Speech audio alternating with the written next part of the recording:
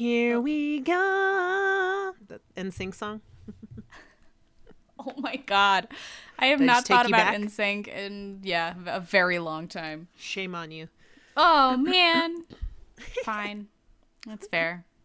You know, That's fair. they're a very important part of us. I know. But boy bands will never die if Simon Cowell has anything to do with it. Boy bands should never die. Boy bands are the best. Who's the new boy band? Is there a new boy band? Like One Direction, but obviously Yeah, One they Direction disbanded. broke up a couple years ago. Yeah. Now we have the beauty that is Harry Styles. Oh, God, I love him. I know. Are you a good witch or a bad bitch? Bad bitch, bad bitch. I've been a rebel all my life. We will not remain hidden figures. We have names. Oh, if it's naughty to rouge your lips, shake your shoulders, shake your hips, and let a lady confess I wanna be best. I didn't kid you, did I? Well, now you know. Anyway, this is Good Witches, Bad Bitches. We're a Welcome. podcast about women, even though we were just talking about boy bands. But boy bands are very important to American female culture. So, It's true. It's true. you know, Or we do what we feminine want. culture. I don't know. It's our show, so we can.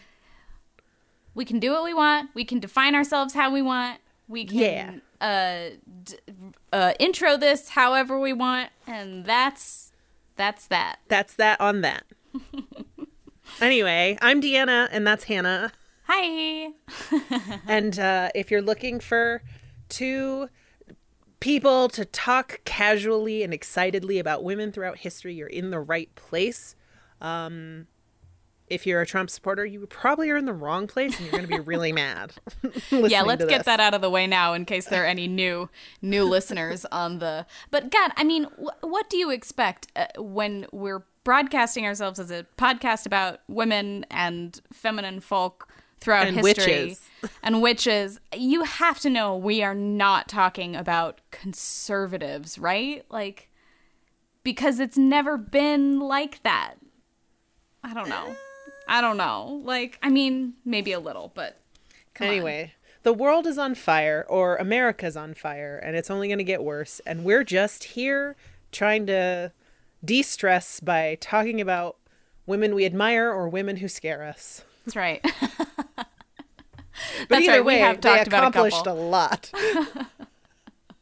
Women who scare us. I like that. That's going to be, for sure, like, closer to Halloween.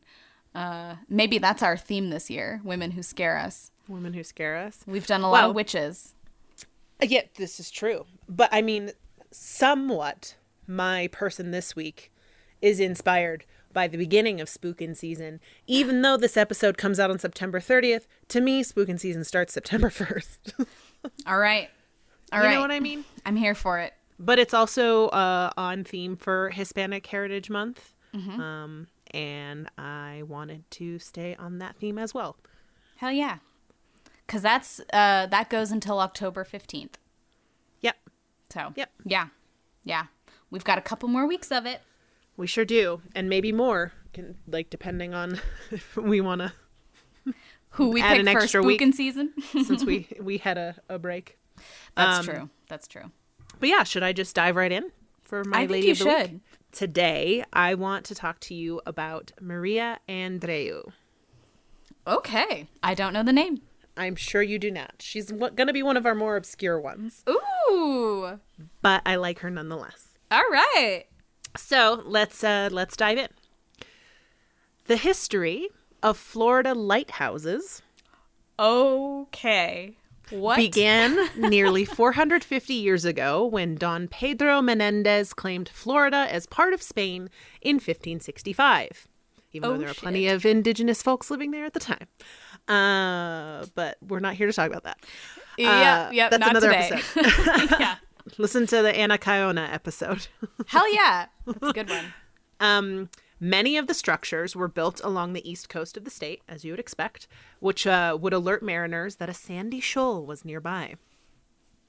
When you think about lighthouse keepers, what comes to mind, Hannah? Well, since I only just recently saw The Lighthouse, drunk white dudes falling all over each other and hallucinating sirens on the shore. Yeah, Pretty probably much. that. Yeah. That movie is good, and I never want to see it again. Yes, good review. I like that. So perhaps because of the movie, it will remind you of like long, lonely nights, dutifully keeping lamps burning for ships unseen. Yes. Alternatively, perhaps a long day spent painting the lighthouse tower. Lighthouse keeping meant a hard life, especially as we think about it today. Yeah. Along our nation's coasts, our nation being the United States of America, Yep. it's Florida-centric right now. Keepers helped ensure a looming light on the horizon would be seen by sailors, making them aware of a port or hazard to navigation. For mariners navigating a relentless and sometimes unforgiving sea in the 19th century, lighthouses along shorelines were a vital lifeline in maintaining safety at sea. Because they like helped them dodge rocks, and especially in storms, they were really important. Or if it was foggy. Yeah. Like sometimes it's just really impossible to see, and a lighthouse would warn ships to stay away, basically. Yeah. Was a lighthouse, maybe you don't know this, but was a lighthouse generally perched in an area where there were no rocks to help, like, guide them away from rocks and coral and things? I think they were perched in areas that there were rocks, and it was like a cautionary, like, this is a hazard here, don't come here. Oh, okay. That makes sense. Sort of. That's why they were on, I'm like- not a lighthouse expert, even though I do have a slight lighthouse obsession, but Do you? I guess that makes sense. You have a it you have has a to ship do with my ships Yeah. thing. If you go to lighthouse museums, they talk about shipwrecks. Yep. It's all interconnected for me. If you go to lighthouse museums, I love that. As if we all just go to lighthouse museums. I've been to a few. I love that. I've never been. Now I'm going to have to go. There's some really good ones on, oh no, what is the lake? I think is it Lake Erie? It's one of the Great Lakes up north that's basically as big as the sea. Right. You would need a lighthouse. And there have been tons of shipwrecks up there, and so there's lots of lighthouse museums.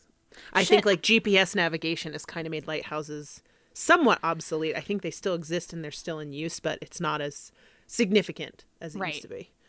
I used to live on a Great Lake, and I never ever thought about the fact that you would need a lighthouse, but having seen across the water, and you like when you're on a Great Lake, you can't see across to the other side. They're massive. They have waves. They look just like the ocean. Yeah, if you're in a plane, you can't see land on either side end of the plane if you're flying across one. Oh, yeah, that's a good point. They're massive. Because I've done a fair few, having family in Michigan, Chicago to Detroit. You fly over the lake. All right, so if we have any listeners in Michigan or on or near any Great Lakes, go to a lighthouse museum because they're going to be there. I encourage it. They probably went in school. Yeah, potentially. Anyway. Sorry, tangent. No, I was totally on I'm board just for it. fascinated. Yeah. Me too. So as we kind of stated, over time, lighthouses gradually transformed into an organization specifically for marine traffic, to keep track of other ships and stuff. Right. But being a lighthouse keeper was a difficult job because most lighthouses were in isolated locations, like hard to get to. When you were there, and you had to rely on receiving supplies, and stuff like that just to live. Yeah. But because the job was so difficult, the responsibility meant that lighthouse keepers were held in the highest of respect by their local community and government. Oh. Yeah. So they were required to ensure that light was continuously lit throughout the night. The light could never go out. And it also entailed taking care of mariners in distress. So the effort to reach out to mariners in need of help became rooted in the service's daily responsibility. So they were that's able interesting. Yeah, and I guess as technology grew, when they had Marconi radios and things like that, they would be able to communicate that quicker. That's interesting. I had never yeah. thought about that. I always assumed that they were just kind of like a beacon, and whatever happened to ships would happen, but I Yeah. didn't think about the how integral they were to. Well, yeah, if the ship starts having distress in a remote location, but you can see a lighthouse, you know that at least someone is there that can help. Right. ideally. So rendering relief to those in need became second nature to lighthouse keepers because they stood watch continuously around the clock. During the lighthouse boom of the 19th century, jobs requiring a rugged self-reliance would have typically been like male-dominated fields. Yes. While both sexes had worked equally hard on the frontier in United States during the 17th and 18th centuries, the Industrial Revolution kind of cemented, even up till now, a lot of Western views of men's roles as workers and women's roles as housekeepers. Oh, yeah. And the lighthouse service wasn't really an exception to this rule. Usually it was expected that lighthouse keepers were male, even though if they had a wife, frequently their wife and kids would live with them. So obviously everybody was working from dawn until dusk in the family. But men made up the overwhelming majority of government-appointed lighthouse keepers who received pay for the work that they performed. Fascinating. So it was often necessary for women to serve too, even though they weren't rewarded officially. When conditions permitted families to live on a light station, everyone helped, as we said. Keepers' wives assisted their husbands in critical capacities because they would only get limited supplies delivered to them at certain times. Like they had to tend a garden, they had to raise livestock, they had to manage the supplies and making sure they weren't going through them too quickly, inventorying equipment and household goods. And then, I mean, that's not even to say if they had kids, because then they were also in charge of educating the children and watching the children, and cooking for the whole family and all of that. And women also helped pass the white glove inspections when supply ships with inspectors would come visit. If a station won an efficiency pennant from the lighthouse service, then it was because of everyone's effort. Kids, moms, dads, everybody. Yeah. Because they had a mandate to keep the light on no matter what. And so obviously wives and daughters, no doubt, would light the lamps too. Yep. And nothing about that was uncommon at the time. Right. In some instances, women became official guardians of the light, is what they're called. Really? Yep. The 1883 United States Treasury Register lists the nation's lighthouse keepers. And on it, you can see that there are salaries to several wives and daughters who were assistant keepers. Yeah. In the 6th District, which included the St. Augustine Lighthouse, which I will say is one of the most haunted places in America. Isn't it the oldest city in America? It's the oldest. Because it was where the Spaniards landed, basically. I think it's the oldest. I think I remember reading that it's the oldest continuously occupied settlement in the U.S. Yeah. Like 1532 or something was when it was founded in Florida. Yeah, it was, yeah. And because the lighthouse there is so old, it's haunted as hell. It's like one of the places that ghost hunters go all the time. I want to go to there. Yes, me too. And so on this registry from 1883, it was noted that there were 3 women keepers of the St. Augustine Lighthouse.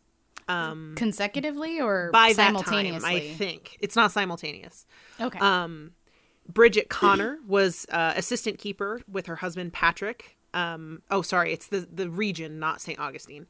Okay. So she was in charge of, with her husband, the Daufuskie Island Range Light in South Carolina. I'm sorry, I did not look up how to say that. But she was being paid by the government $400 a year. All right.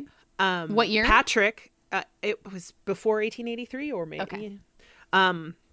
Patrick was making about $560 a year. So it was not that much different. It's not like she was getting paid a fraction. Right. A small fraction, I mean, because obviously it is a fraction. But anyway. We don't have to talk about that. Sophronia Bradwell was assistant keeper with her husband, John, at the Wolf Island Range Light in Georgia.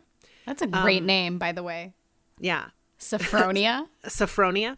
And they earned the same respective pay as the Connors. So she made $400 and he made $560. Interesting.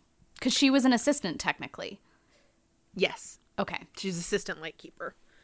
I guess all of these are in 1883. These were active at the time. Oh, okay, cool. Yeah. This next sentence answered that for me. At the St. John's River Light, Frances MacDonald served with her husband, Alexander. She made $400 a year, and Alexander made $600. Okay. Keepers' families, of course, had housing, fuel, and other necessities provided. Food, too, I assume. I think they would Maybe. get some food, but Some that provisions? was, yeah. In some cases, keepers' wives and daughters took over for husbands or fathers no longer able to perform their duties.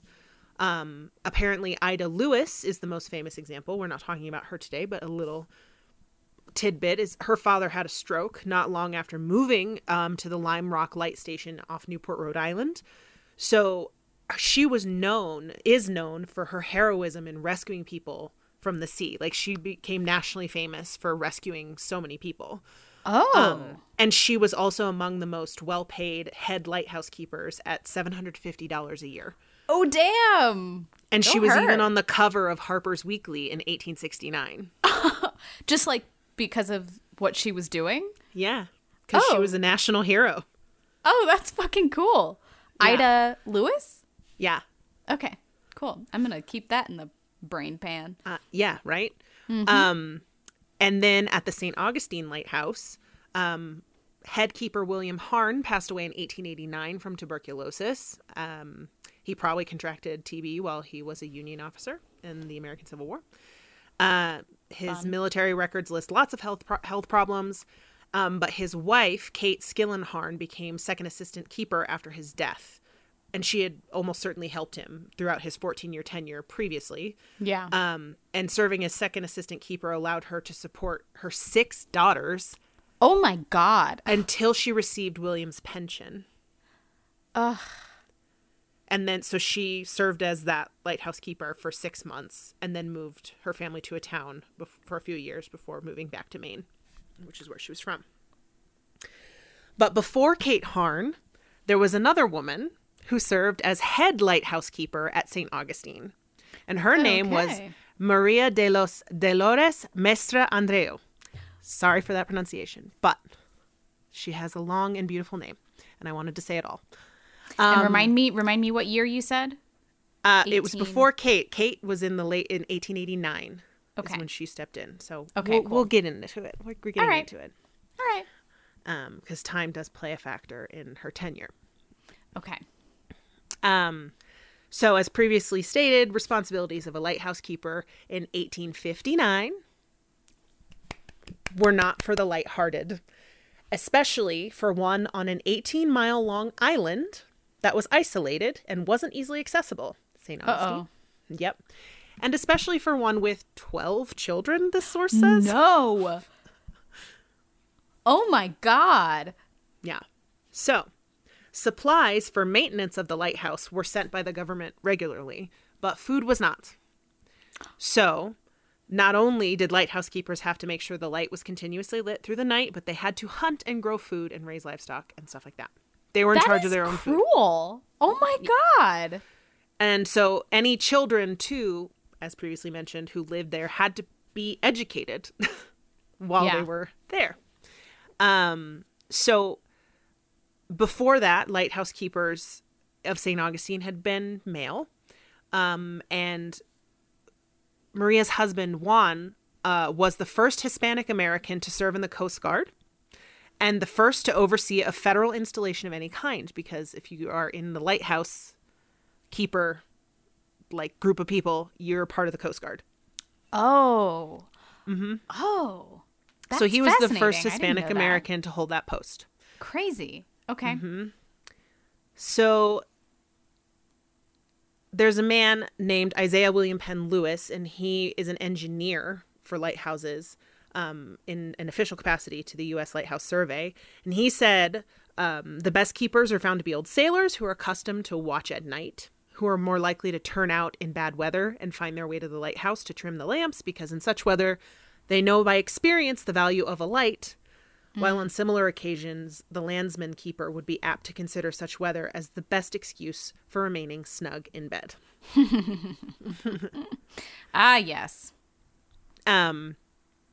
So Maria had lived and worked at the lighthouse while her husband was keeper from 1824 to 1845, and 1854 to 1859. Oh, wow. I mean, that's Which- a long-ass time. Yeah, which already made her an incredibly qualified lighthouse keeper. So Yeah, no longer she- an assistant. She knows her shit. Joseph and Maria were of Minorcan descent, which is an island in the Caribbean, is what I was able to look up. Their ancestors lived in Florida as indentured servants on a plantation in the 18th century. Yep. So, but they fled, like many other Minorcans who came over, and then traveled to St. Augustine when that plantation was abandoned in 1777 by the guy who owned it. Okay. So Minorcans became visible minorities in the city, but they would contribute to, the profit and culture, the maritime culture. They were fishermen, pilots, lighthouse keepers. And so Juan Andreu was one of the many Minorcan keepers of the St. Augustine Lighthouse, but he was the first. Wow. But he tragically fell to his death while whitewashing the tower. Oh, Does this no. remind you of the lighthouse at all? Oh, my God. The scaffolding he was standing on collapsed, and he fell 60 feet onto the roof of the building where they stored the oil for the light. Oh, God. And the local newspaper carried a graphic account of the accident, which must have been really cool for Maria and her family to see. Yeah. Super fun. Legend has it that Maria went to the top of the lighthouse and called out, "What shall I do?" And reportedly she heard her husband's voice in the wind and told her to tend to the light. Oh. It Oh, would be weeks God. before the government would appoint a new lighthouse keeper, but as far as we know, until then, those few weeks, the light continued to shine with no official lighthouse keeper on duty. But she was getting paid as assistant, right? Technically? I'm still? not sure. Oh, my God. Because this was before those other ladies that we talked about. By like 20 to 30 years. So she had his body then, I assume, there that whole time. I don't know. Wow. I wonder. Ugh, God. Yeah. So, but she had been there for a long time, remember? Yeah. And because lighthouse keepers were held to really high levels of respect by the community, with the overwhelming support from the St. Augustine community, who all rallied around her and ensured that she became the next official lighthouse keeper. Oh, yay. And when she was given the post, she was the first female lighthouse keeper in Florida and the first Hispanic American woman in the U.S. Lighthouse Service. And she started receiving a yearly salary of $400. Again, 20 to 30 years before those other numbers we were talking about. So, Okay. So maybe it was comparable. yeah. And and she was 58 years old. Oh, wow. And she still had 12 kids? Well, presumably they were all like growing and stuff. I hope so. Oh, my Yeah. God. I hope she had lots of people to fucking help her grow shit and Well, I hope do her all of kids that. were able to help. yeah, Presumably some of them were able-bodied and old enough at the time. I really fucking hope so. Yeah. So Maria set a precedent for women serving in the military because technically she was in the military Shit, you're right. because she was part of the Coast Guard. She was given the position of head lighthouse keeper with pay equal to men in that same position. Okay, good. Yeah, she's the first Hispanic American woman to serve in the Coast Guard, which at the time I think it was called the United States Revenue Cutter Service. But Okay. and she was the first Hispanic American woman to command a federal shore installation. Damn. She was among the first of about 175 women across the nation who have commanded lighthouses or served on the U.S. Lighthouse Board. And I think that is to today, so that's still a pretty small number. Wait, say it But again. How many? 175. That's it? Yeah. Since 1859? Yeah. Oh my God. That's not enough. I mean, I guess you just kind of take what you can get because Yes. the life is hard. The life is hard. Yes, you're right. So she stood watch as keeper of the St. Augustine Lighthouse for 3 years. Because if it's in 1859, what's in 3 years, Hannah? Oh my God, the war? Wait, yeah. Okay. The I was Civil like, War. it is the war, right? Oh, Jesus. Yeah. Oh, shit. So the light in the lighthouse was extinguished in 1862 because they feared it would aid the Union Navy. Oh, no. Yeah. So Maria moved away from the lighthouse. Very little is known about her life beyond that. It's believed that she went to Georgia, which is where one of her children lived, I think. And she could potentially be buried there, but nobody is exactly sure. Yeah. So she might have been the first female Coast Guard employee. But Hispanic American women have continued to make a significant impact in the Coast Guard.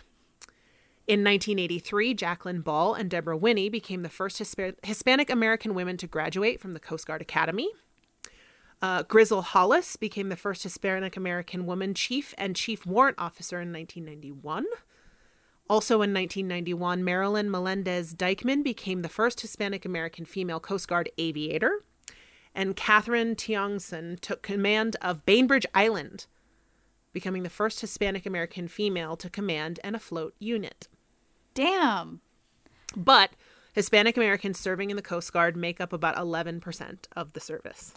That's a large percent. Mm-hmm. I mean, relatively. Yeah.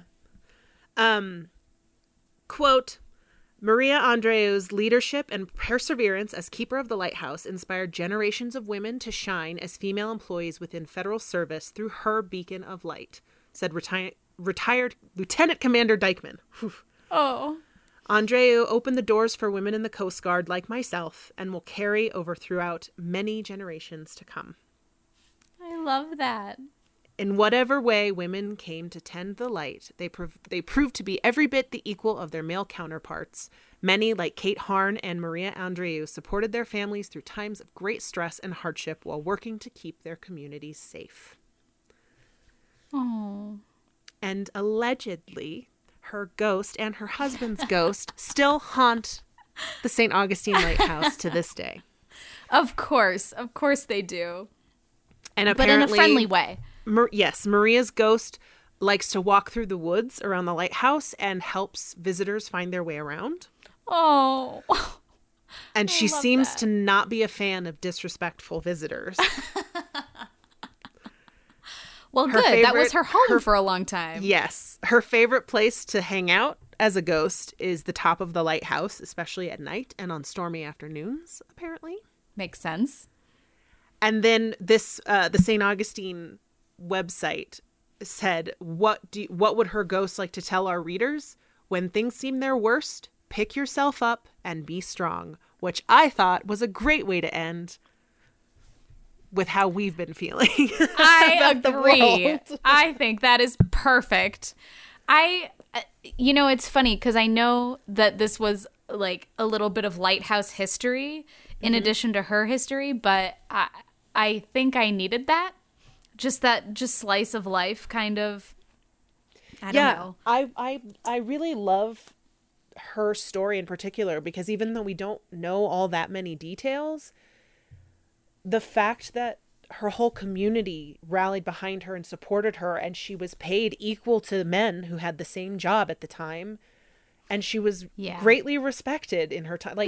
Like she didn't seem to, by this story, I'm sure on a micro level maybe, experience racism or sexism as significant hindrances to her being successful in her life and being like one of the first women to be in the Coast Guard, and certainly the first, Latinx woman to be in the Coast Guard. Fucking cool, man. I don't know. Yeah. However much, like, I guess an accident is maybe the wrong word, but however much an accident it might have been, it was her reality. And like you said, I love that her community rallied and they were like, no, she's been here for over a decade, I think, if I remember your dates correctly. There was like a little gap, but it was a long time. But she was there. Yeah.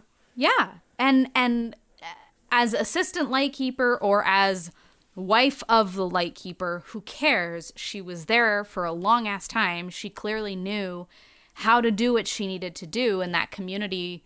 I think it's amazing that they were like, yeah, we recognize this person as competent and we don't really care that, she might be a minority in our community. This is what we want. And this is what we're going to have. And fuck, yeah. I mean, that's really cool. Yeah. In 59. Yeah.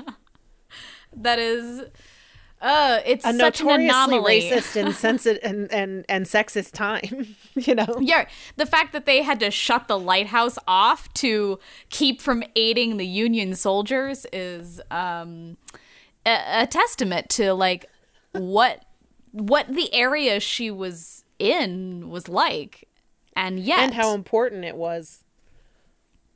Like that lighthouse in that spot was a very important lighthouse. Huge. I mean, yeah, I think the reason that St. Augustine is like the oldest settlement in the U.S. is because it was such an important port for many, many, many years. Obviously, since the 1500s, it was major, and she had a big job. To the colonizers, to the colonizers, to the people who quote discovered that area. Every time I research, no human had ever seen it before. Yeah, exactly. Every time I do any research from that era, it's like, oh, such and such person discovered blah blah blah, and I'm like, no, they didn't.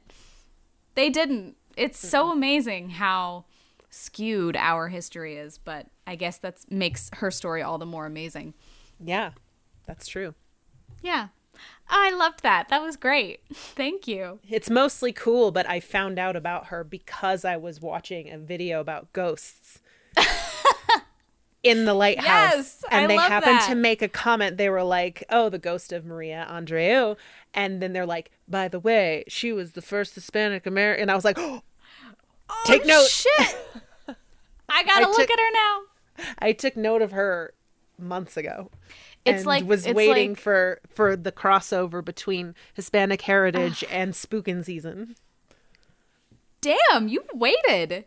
You sat did. and you waited like a good patient little girl. And sometimes I can do that.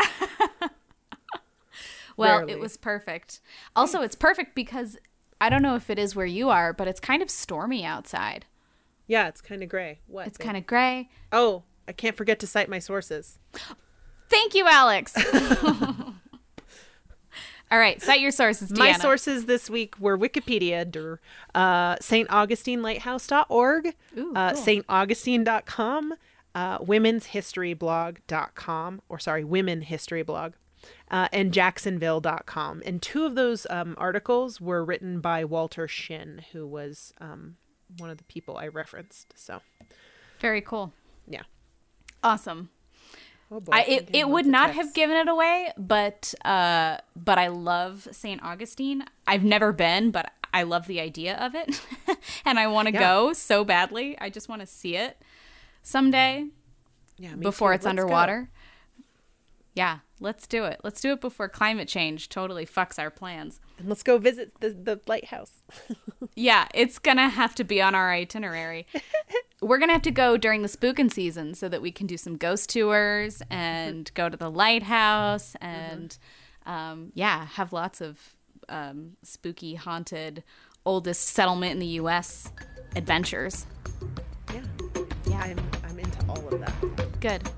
Are you a good witch? Or a bad bitch? Let us know by becoming a patron on our Patreon.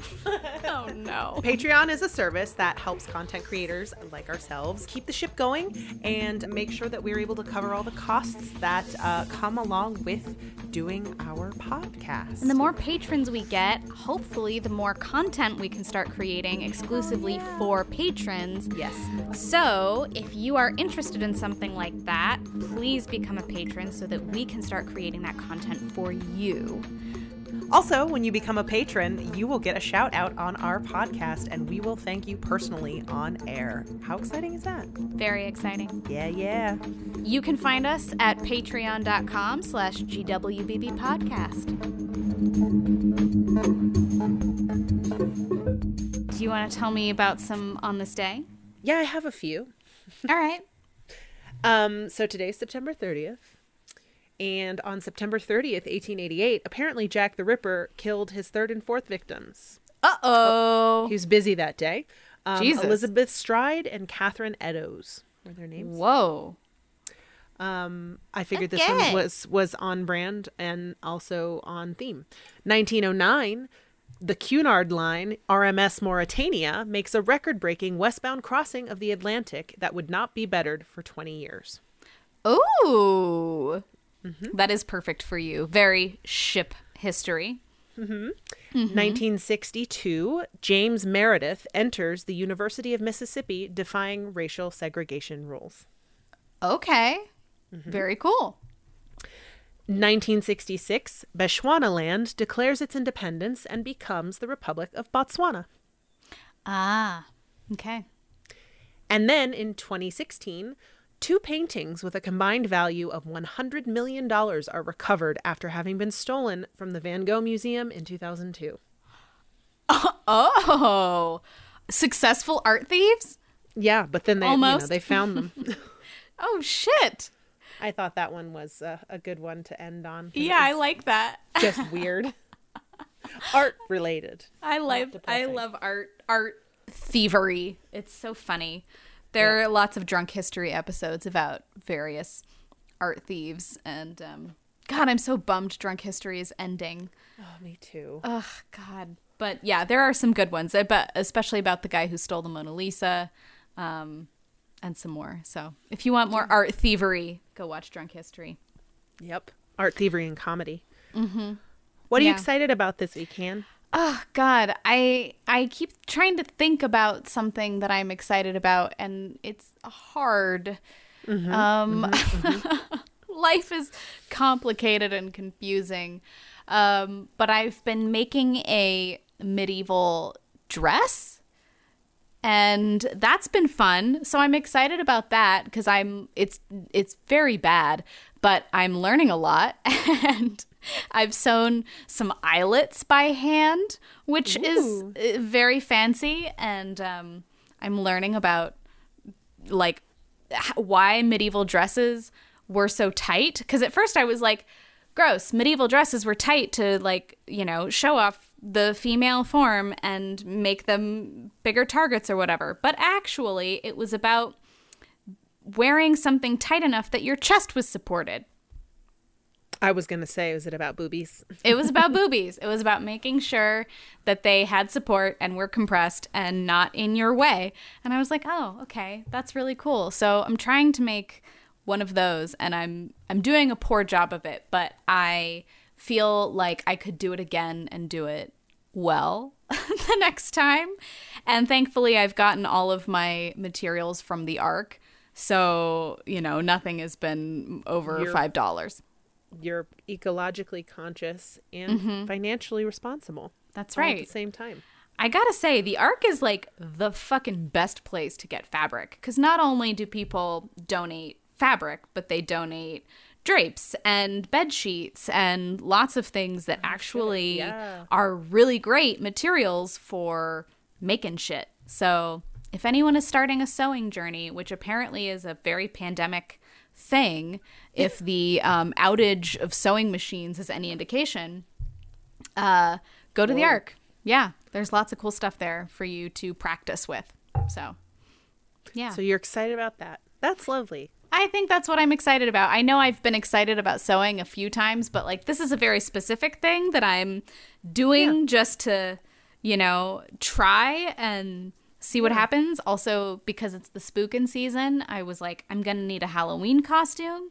So that was the impetus for that. But yeah, I think that's what I'm excited about. I'm proud of you. Thank you. I'm proud of me too. One day I'll show it to you, even though I think I'm probably going to be a little embarrassed about it. But, But in It's a cute fine. way. Yeah. I'll show you my uneven eyelets and my lopsided pattern. And Sewing is hard. Sewing Sewing is is so really- hard.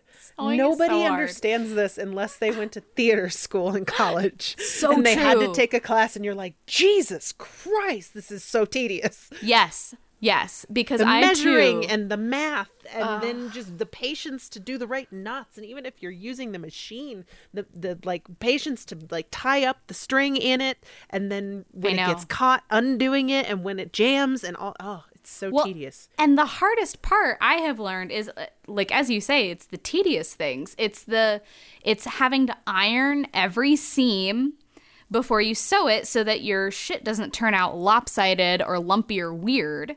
You have to iron everything. And you have to, quote, finish your seams on the inside. You have to, like, make them not unravel, basically. Yep. So you have to go through and you have to finish all of your fucking seams, and it takes forever. And that is the part about sewing that no one tells you is really fucking obnoxious. But hey, it's also a little zen, so... But it also makes it all the more worthwhile for you to say that it's what you're excited about. Because when you feel like you're just starting to master something, like even if it's the beginning of the Yes. feeling like you're getting it, So you true. worked really fucking hard to get there. So It's so true. Yeah. Yep. So that's it. That's what I'm excited about. Medieval I like dresses that are made out of drapes from the Ark. I'm excited that I can see the kitty right now on FaceTime. I know. Look at him. He's so fluffy. He's so fluffy to the point where it's like getting obnoxious. We have to brush him. But besides cats and medieval dresses, and hissing cats, no, bad. Don't even. Oh God, he's gonna try and attack me. He goes from 1 to 100 so quickly for no I know reason. he does. He really does. But that's our show. And if you have any inclination, we are on social media. We're on Twitter and Instagram at GWBB Podcast. We are on Ko-Fi, ko-fi.com/GWBB Podcast. And you can buy us a coffee if you like. And we are also on Patreon, patreon.com/GWBB Podcast. We're very bad about updating it, but, we're also independently run and edited and managed, so we're doing our best. Which is all you can do in 2020. Which is all you can do in 2020. So, until next time, peace out, witches. Bye. Bye.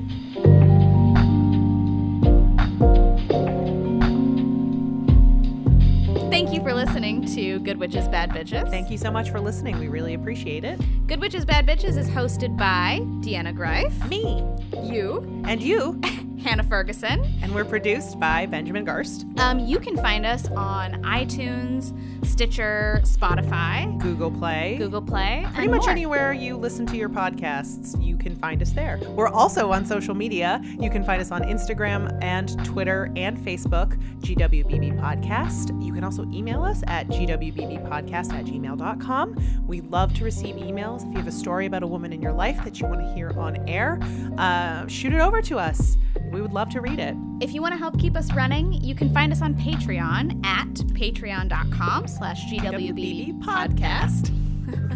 Become a patron and help us, pay for our hosting. Yeah, Patreon really helps content creators be able to continue to create their content, and it just kind of helps us break even on the costs of producing this podcast. And it would be really awesome if you wanted to help out. If you like it, you can be a part of it. Also, to help us out, you can rate, review, and subscribe. All of those things are extremely helpful for us. They help other listeners find us.